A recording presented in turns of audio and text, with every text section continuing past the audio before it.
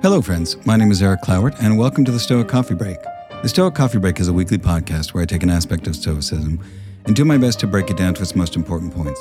I share my experiences, both my successes and my failures, and hope that you can learn something from them, all within the space of a coffee break.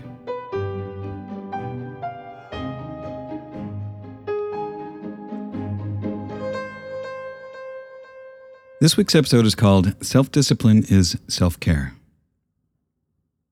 What do you think of when you hear the term self-care? Do you think of indulgence like triple chocolate ice cream or a bottle of wine? When you think of self-discipline, do you think of depriving yourself of the things that you enjoy? Today I want to dig a little deeper and think about what self-care really means and why it is important for us to take time out and pay some attention to ourselves. The mind must be given relaxation. It will rise improved and sharper after a good break. Just as rich fields must not be forced to produce a crop year after year, so constant work on the anvil will fracture the force of the mind. Seneca. Life can be very stressful. There are so many things that we need to take care of. Between work, family, school, social life, hobbies, and other activities, there are just a lot of things vying for our time and attention. Add to that the complexity of modern life, societal distress, and political divisiveness, life can often feel overwhelming. We often feel burned out and feel like we don't have the energy to work on anything else outside of work or family. Now, when we get into this kind of rut, life can often feel like we're just stuck in the same loop day after day. We never feel like we really have the time to work on some of the goals outside of work that we really want to accomplish. This is often why so many people get home from work and all they want to do is just chill out and watch Netflix and then head to bed. Others end up distracting themselves with video games, social media, as well as alcohol or other substances to help distract them in the hopes of reducing their stress. Now, over the past few years, it's become part of the zeitgeist to recognize burnout and to work on self-care. As people find that they aren't handling the stresses of modern life very well, they're finding ways to be deliberate about carving out downtime and activities that help them to relax and rejuvenate. Now, often people use self-care as an excuse to overindulge or to do things that aren't necessarily good for them, and might even have the opposite effect. It's even become popular on social media for people to post about how they're indulging in something and calling it self-care.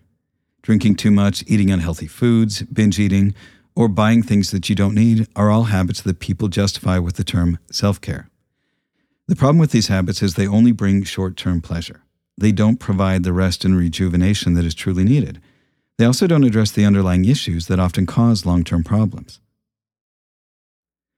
Rest and self-care are important. When you take time to replenish your spirit, it allows you to serve others from the overflow. You cannot serve from an empty vessel. Eleanor Brown. So I want to propose the idea that self-care is more than just indulging ourselves in things that make us feel better in the moment, but rather the self-care is when we do what is good for us in the long term. It's about taking care of ourselves so that we are better equipped to handle the other more demanding parts of our lives. It's about knowing when and how to rest and recover so that we can push hard when we need to while avoiding burnout. A prime example of understanding why rest is so important is when you're building muscle. When you lift weights, you are actually breaking down your muscles and your body then rebuilds the muscles. Your body needs a certain amount of stress in order to get stronger, but it's in the rest periods in between workouts that your body rebuilds the muscle. Life is very much the same way.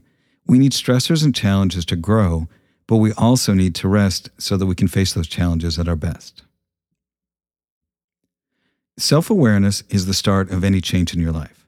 It takes time and effort to not only be aware, but to actually do something about the things that you learn about yourself through that awareness. You need to understand why you do the things you do. Are you drinking too much to avoid some emotional pain? Are you playing hours of video games each night to stave off loneliness? If you're unaware of your own thoughts, motivations, habits, and behaviors, you are unable to change. You cannot change from a place of ignorance. The reason self-awareness is a core part of self-care is that in order to choose things that help you take care of yourself, you need to know yourself. It's not just about knowing what to avoid, but about understanding the things that you should pursue. You need to know what is actually helpful for you so you can live your life in a way that helps you thrive. Self-awareness is the first step to developing self-discipline. Developing self-discipline is a form of self-care because it helps you prioritize your own needs, values, and goals.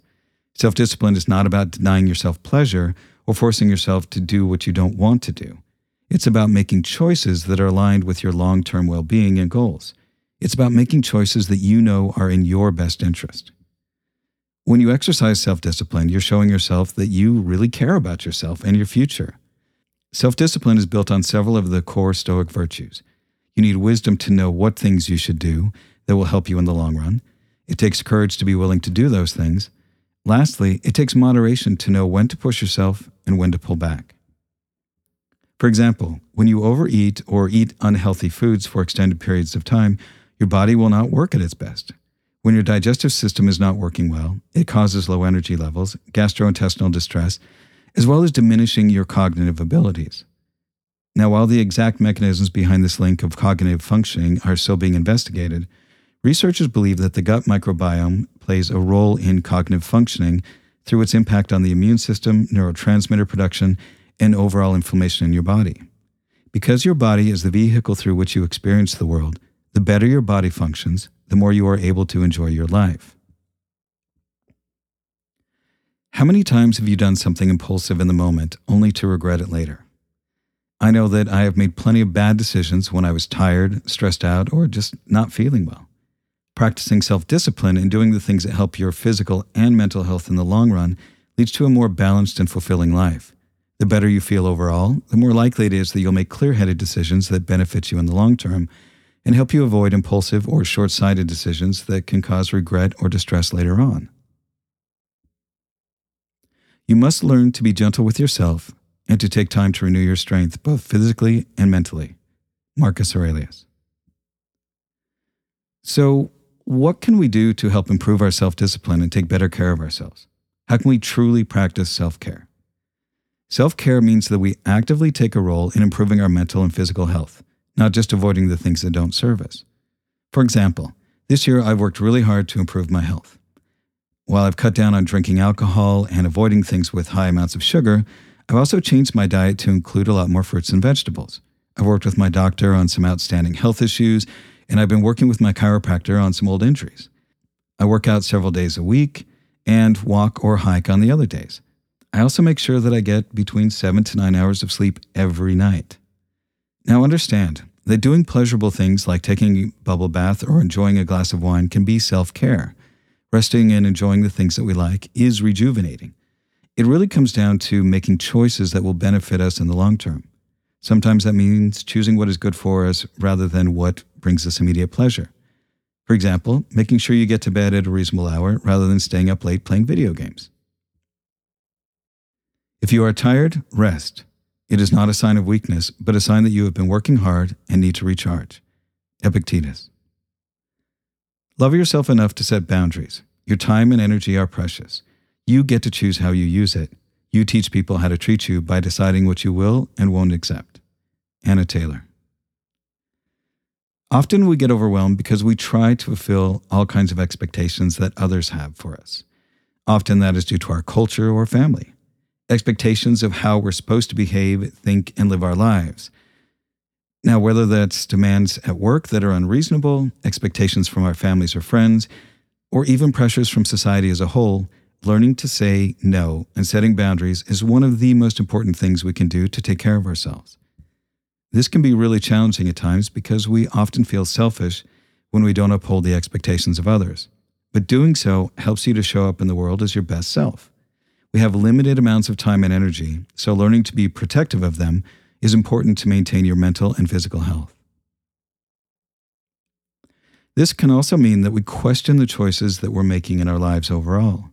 If our job is leaving us constantly drained and stressed out, maybe we need to reconsider our career choice or look for a position that is better suited for us and improves the quality of our lives.